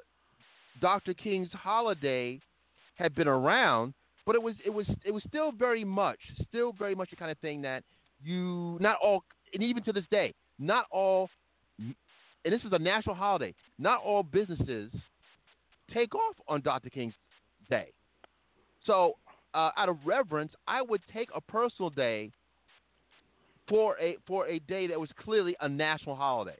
And upon returning to the workplace the following day, or if it's near the weekend, whatever, when I would return, rather matter-of-factly, nonchalantly, maybe innocently, Q, my white coworkers, and I hate to go into the color thing, not even color, ethnicity, they would say to me, "How was your day?" I hate that. Oh my God, I hate that. How was your day? And in my head, I'm thinking, this is a national holiday. It's not my day. Do you know you can also celebrate the day yourself. The fact that I work with you is a testament to what Dr. King's sacrifice, whether it's interracial friendships, whether it's interracial friendships or interracial liaisons at the workplace. The reason why I am your colleague is because of the sacrifice that Dr. King made. But still, you would be told, how was your day? How was your special day? Or even worse, I've had white coworkers say to me, "Happy birthday," and I want to punch them in the face. Today's not my birthday. If anything, it's everyone's birthday if you want to look at it that way, because Martin Luther King stood for everyone, poor people, white people, black people, Asian people. So yeah, I know exactly what you're saying. It's very frustrating. It's a subversive way to say, how was your black holiday? Right. And again, it's a national holiday, so it's not a black holiday. You can celebrate as any ethnicity for what he stood for, and especially considering how up until January 20th, how everyone is supposed to be together, like the multi-ethnic comfort, the multi-racial comfort, or however you want to describe it, the way modern society works today, where everyone, at least on the surface, interacts, and these friendships and relationships and marriages, and seeing Blackish on TV, and cheering for your favorite basketball player, or when Prince or Michael Jackson did their thing. All of modern culture, post-civil rights, that we take for granted. When you see Mafia 3 coming out as a video game, and it is a black protagonist that a white person will purchase with reckless abandon, or when you pick up a Rihanna record and it has her visage on the cover, where in 1960 you wouldn't see a black person on the cover. All that ish that we take for granted today, that black, brown, white, yellow, red, that space that we take for granted now is rests on the heels of Dr. King, which means everybody can participate in that day. But mind you, at the same workplace or workplaces all over the country, you will have a white colleague say, "You're going to wear green, right?" Not, "Are you going to wear? You're going to wear green, right? Come on, wear green. You're going to wear green. I can't wait to see you wear green." It's so matter of factly, so much into pushing you. It's pushing you into, you're going to do that, right? But again, and also when it comes down to company picnics or anything like that, and it comes down to cuisine, you might get Thai food. You might. But the default food queue is Italian food. Now I'm like, why can't we get some Caribbean food in here? Shout out to the captain. Why can't we get some soul food where I know black folks know how to burn some pots respectfully? I know it even goes as far to and this is kind of an inside joke, but people know where I'm coming from. Sweet potato pie versus pumpkin pie. There's a racial component to even that. It goes to stuffing versus dressing. Yes, and I've seen coworkers. I had a colleague one time bring in sweet potato pie. Her white compatriots couldn't get enough of it, but she was coy about what it was, because if you knew it wasn't pumpkin pie, you might say you don't like it. This is how insidious this works.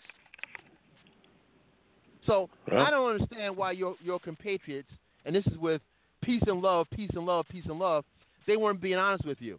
You break this stuff down. No, I have no problems wearing green. Hell, I even like the color green, truth be told. But when it's reciprocal time,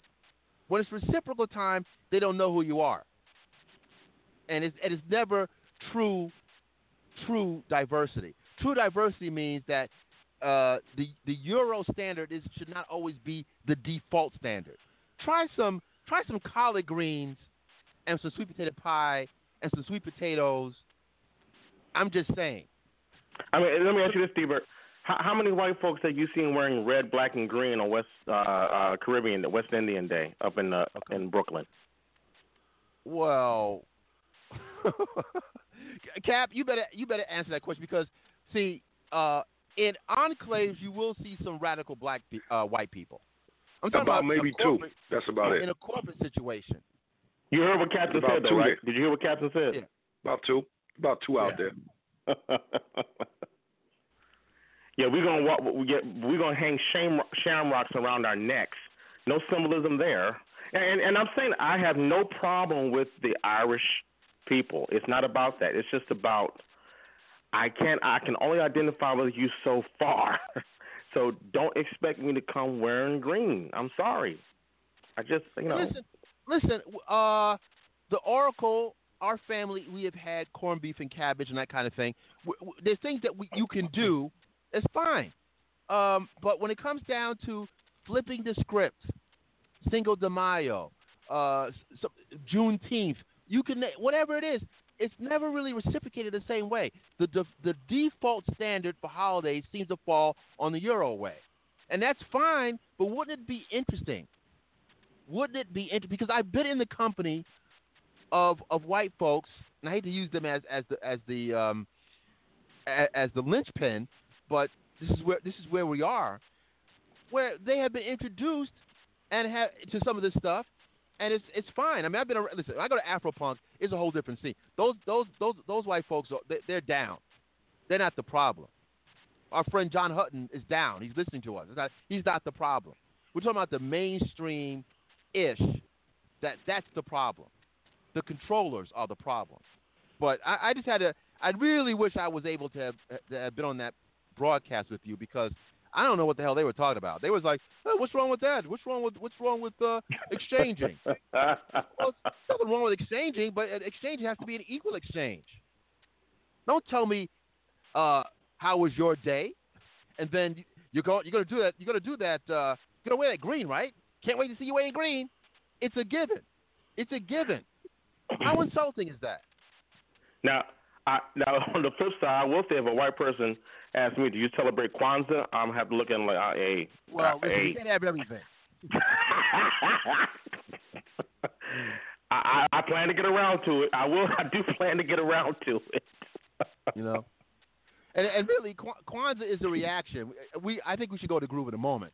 But Kwanzaa is a reaction because of all the holidays that we do not have. We had to invent one or create one off the cuff. Shout out to Karenga. But that's kind of a reaction to all this. Really. If we're going to be 100% on that, it's a reaction, I think. Folks, again, you've been listening to, of course, Q-Storm, Mighty Q-Storm from Podcast Juice, Sergio from Shy Towns of Shadow and Act.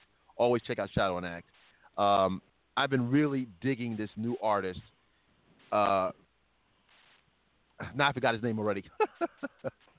Rag and Bone, pardon me. Rag and Bone. I guess the male version of Adele. I'm just curious. He sounds a hell of a lot, Capt. Wouldn't you say that Rag and Bone, he sounds a lot like Anthony Hamilton. But Anthony Hamilton, I don't think got 100 million views out from the gate. I mean, that just goes to show you what's going on here. All right, anyway, when we get back, I want to talk about this Georgetown University employee that discovered that his descendant was a slave that was sold by the university to keep the university solvent.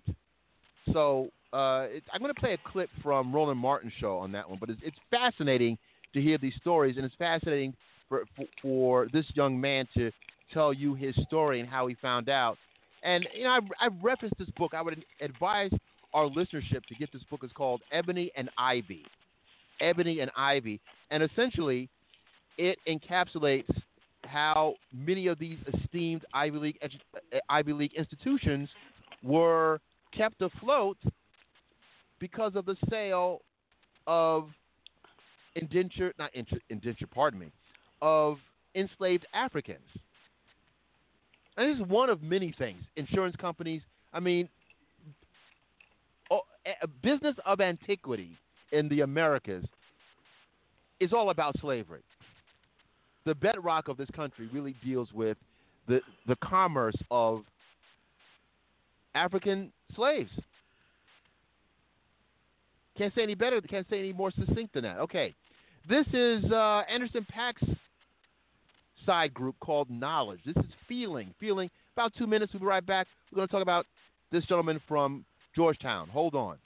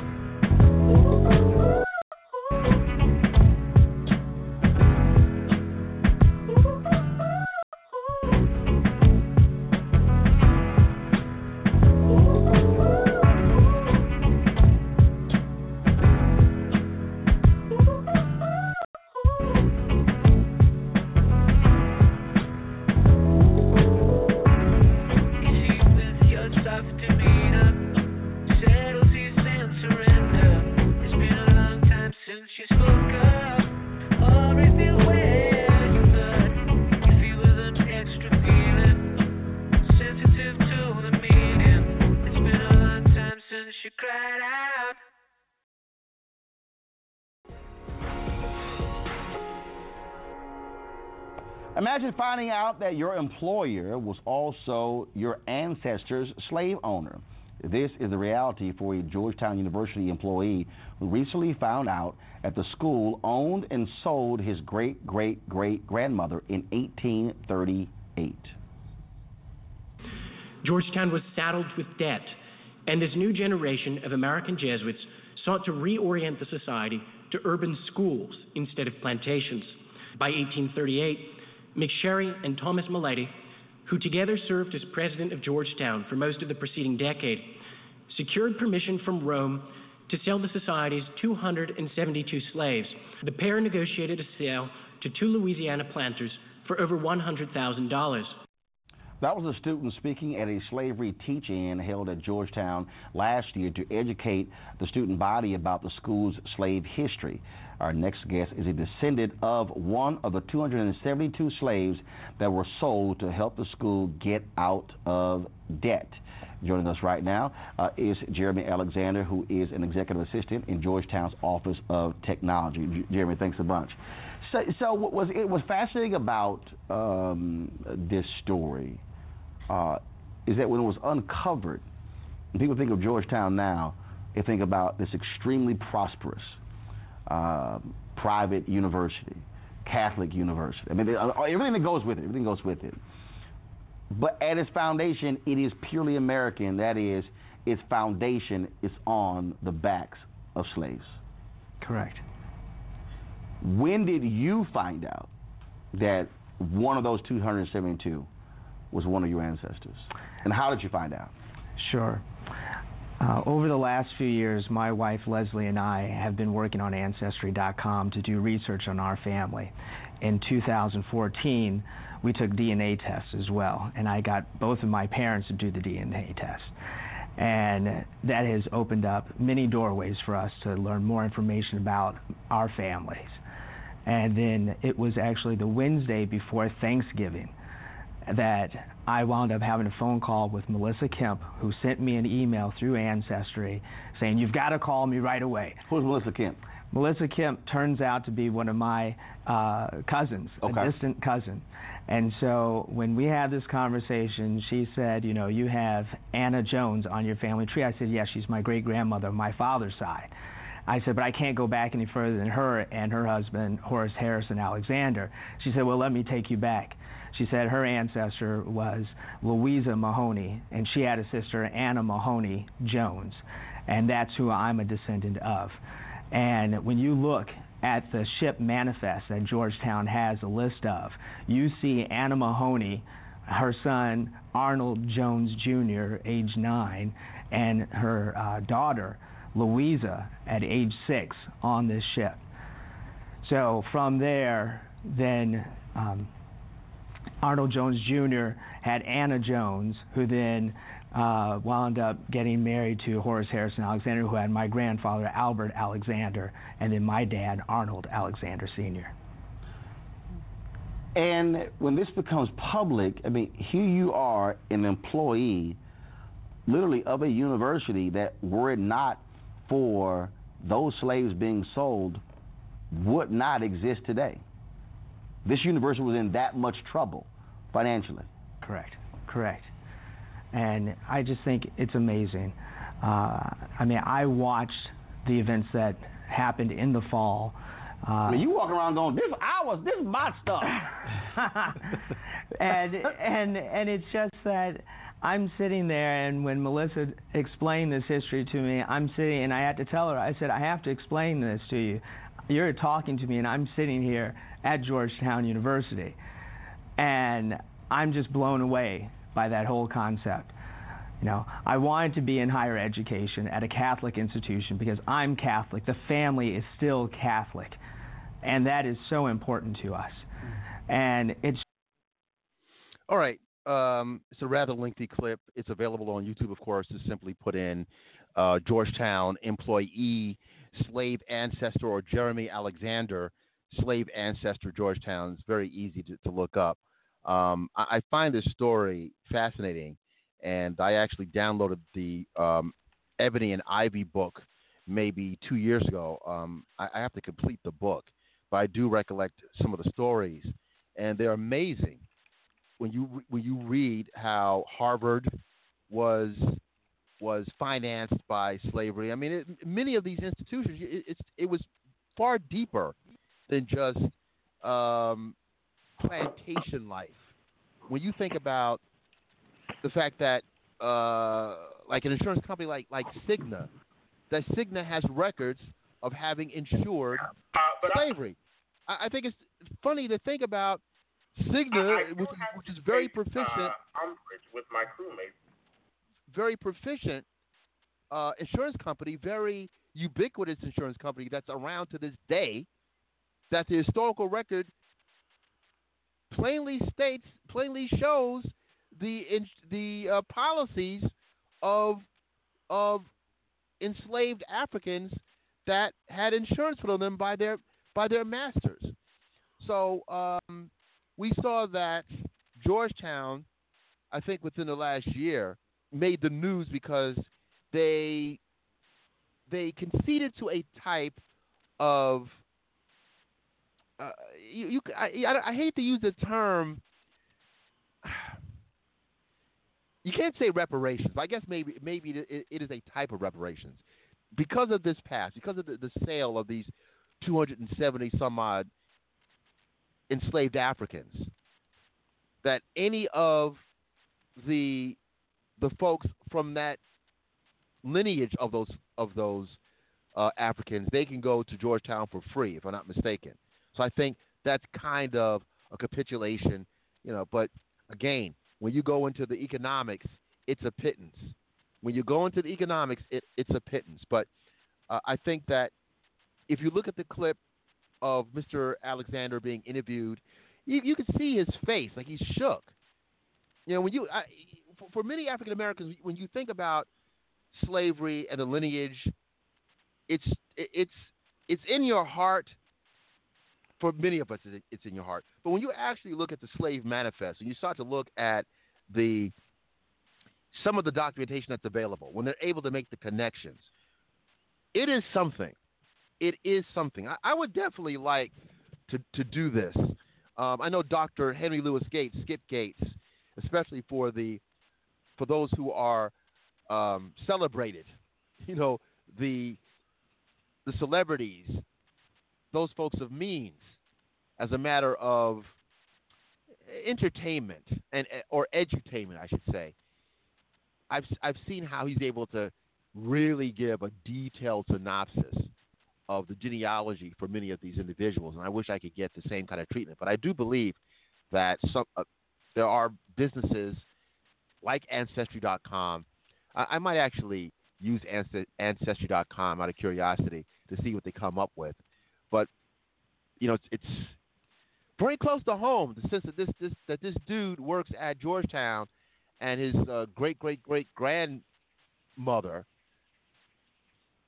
was sold from this institution. What are your thoughts about this, Q? Would you like to go into something like this to find out perhaps a similar story?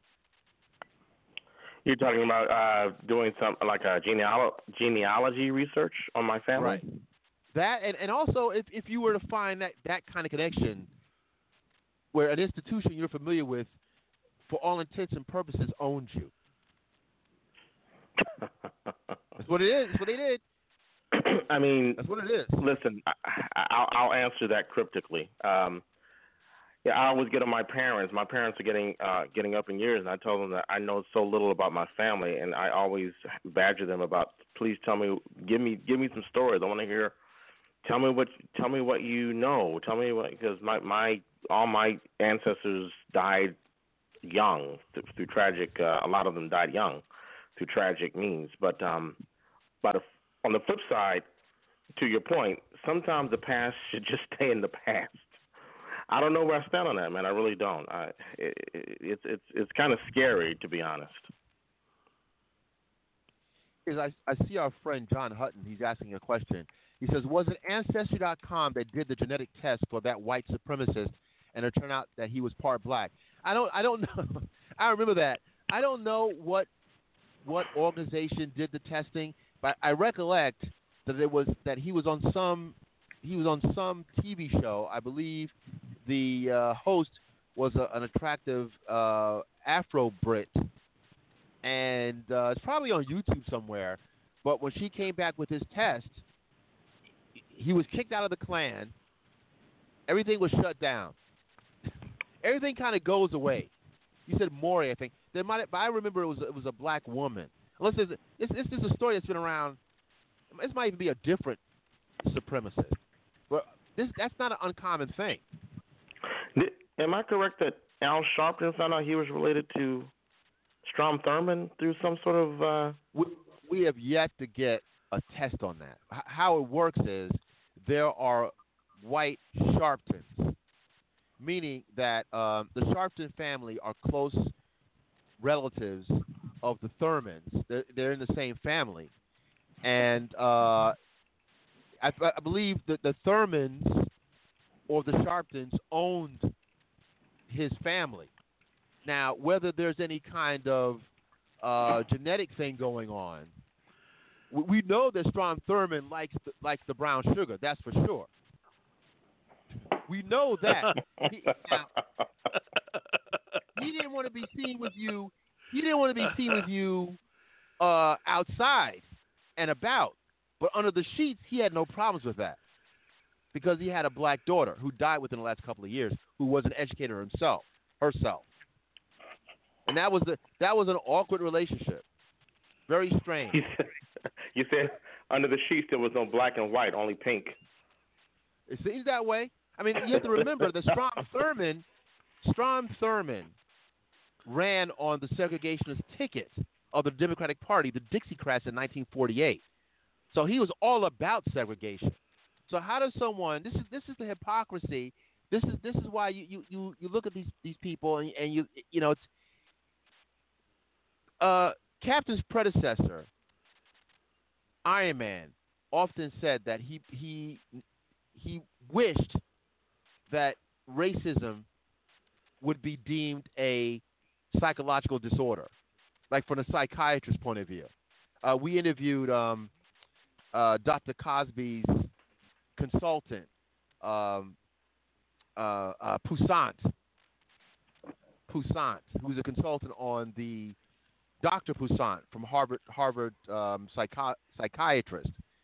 And I believe he's the one that came up with the notion, Alvin Poussant, I had to think of his name. He's the one that came up with the notion that racism should be deemed a mental disorder. Why that has not been. And, we have about 7 minutes remaining. I should mention this, too. Think about all the time that it took for this horrible killing of Timothy Caughman. Timothy Caughman, to the listening audience, this is a local story, but I think it went national. Just an innocent older man, minding his own business, somewhat one of those men that kind of wanders around. He's a kind of a lovable, affable character of New York City. He was killed by this monster, Midtown Manhattan, broad daylight, 28-year-old guy from Baltimore, because he was simply black. He's looking to kill black people. And it took all this time for the word terrorism in a mainstream setting to be connected to a white supremacist.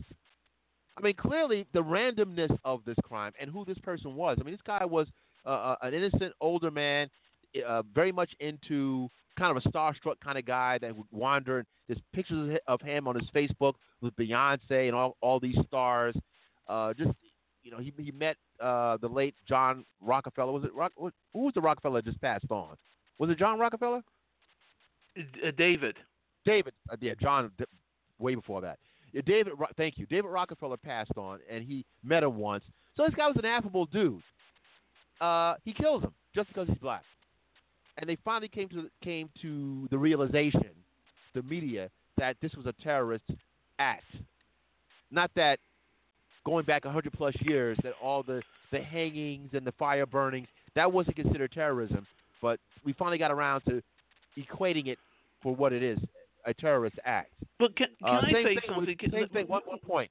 Same thing with racism should be deemed a mental disorder. But if that were the case, calling racism mental disorder, then they'd have to do something about it. I'm just saying. Can I say one thing? Let me just add this to something recently. This woman, I mean, what defines blackness? This woman, Rachel. Dolezal. What's this woman who went around saying she was black? Rachel Dolezal. Dolezal. Okay, right. My sister. Right. She's got a Go book ahead. coming out. Right. She's got a book coming out. She's got some book coming out, and she's been doing some media stuff for it. And the thing that really strikes me is how angry black people are with this woman. I must tell you something. She doesn't bother me at all. I don't see what the fuss is. If she wants to call herself black, fine. Let her call herself black. What I have a problem with are black people who deny who they are. That's what bothers me. Black people who go out of the way to say that they're part this or they're part that or Calabinasian, whatever Tiger Woods called himself. Black people who bend over backwards to deny who they are. I think Sergio, the problem. I'm white, Sergio. Yes. Right. Yeah, he saw you. The problem I have. Right. I think the problem people have is that calling yourself black is the worst thing you can do. Like, you got to be crazy to call yourself black. Like, how, what person in their right mind want to be considered they're black? That's why I think the real problem is. So that's why I don't have a problem with this woman. I don't know why she gets black people so upset. I don't care. Well, you know what? Again, that infamous Dave Chappelle racial draft. There's some folks I'd like to have exchange for racial Dolezal. Going back to some of these minstrels. You could take Bow Wow, because Bow Wow, he's come up with some recent effery that's absurd. Right. About his right. ethnicity. Right. He's biracial or something like that. He said recently. Really? You know. Yeah, exactly. He decided he's on something. He's on some wicked weed, some wacky weed from his uncle Calvin Brodus, aka Snoop Dogg. I'm like you, Sergio. I don't have any anger towards this woman at all, and maybe because there have been folks, and I mentioned this, Effa Manley as one, but there's been a number of people throughout history. See, no one ever thinks that the passing can go on the opposite side. I think there's even a book. There's a book. I was trying to get the author. The book is simply called Passing. The book is called Passing. True story of a white male that fell in love with a black woman. He was a white male of means. That's another thing, too. If you're a white male of means, why would you flip the script? But he was in so love with this woman that he became a black man, that he changed his identity and lived his life as a black man. It's not that uncommon. Effa Manley, she was a owner of the Newark Eagles, the Negro baseball team, and her racial history is somewhat murky. That either her stepfather was black, or her father was black, but it was so murky that she lived a black life. Johnny Otis, the famed singer who was the father of Shuggie Otis. Johnny Otis, I played this clip. Now he did it. He phrased it the right way. If Rachel Dolezal had heard of Johnny Otis, this would have been her deal. She would have been fully indoctrinated. There would have been any beef. When they asked Johnny Otis what his ethnicity was, he said, "I'm black. He said, in my blood, in my bones, I'm a black person." And he said, "Well, what do you mean?" He said, if you want to get technical, my people are from Greece, but culturally, spiritually, socially, I'm a black person. I can't hate on that. Now, she went some other way. She went some convoluted way. But listen, she went to Howard. She went to a lot. She wore a black weave the way black women wear white weaves. Isn't that something? This is when you start to realize this whole thing is absurd. The whole concept of race. And I saw her picture before and after. She can get it after. I would say out of turn. I saw her feet and she was tan. She get it. I'm just saying. Yeah, you're a comic book guy. Guy. You know Crazy Cat. Cat was considered the first the cartoonist black, the first comic book or comic character ever back in the turn of the century. Crazy Cat was created by George Harriman. George Harriman was a black man who passed for white all his life. That's why he always wore a hat. Because every picture you ever see of George Harriman, he's always wearing a hat. The jig is up. Right. On that note, as always, Serge, you come in. It gets heavy when we have to close shop. We'll be back on Saturday. We need a 3-hour show. That's what we need. We need a 3-hour show. I might extend it one of these days, actually. We could do that. Saturday, we have the Grindhouse. There's going to be a lot to discuss, a lot to get into, folks. So check us out Saturday with, of course, the Uncanny Daryl B., yours truly, Captain Kirk, and our Left Coast correspondent, Claire Lene. We're going to give you some more of Rag and Bone. This is another human remix.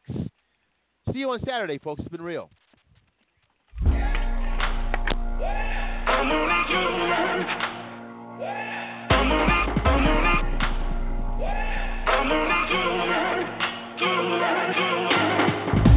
Maybe Maybe I'm foolish, and maybe I'm blind, thinking I can see through this and see what's behind. Got no way to prove it, so maybe I'm lying.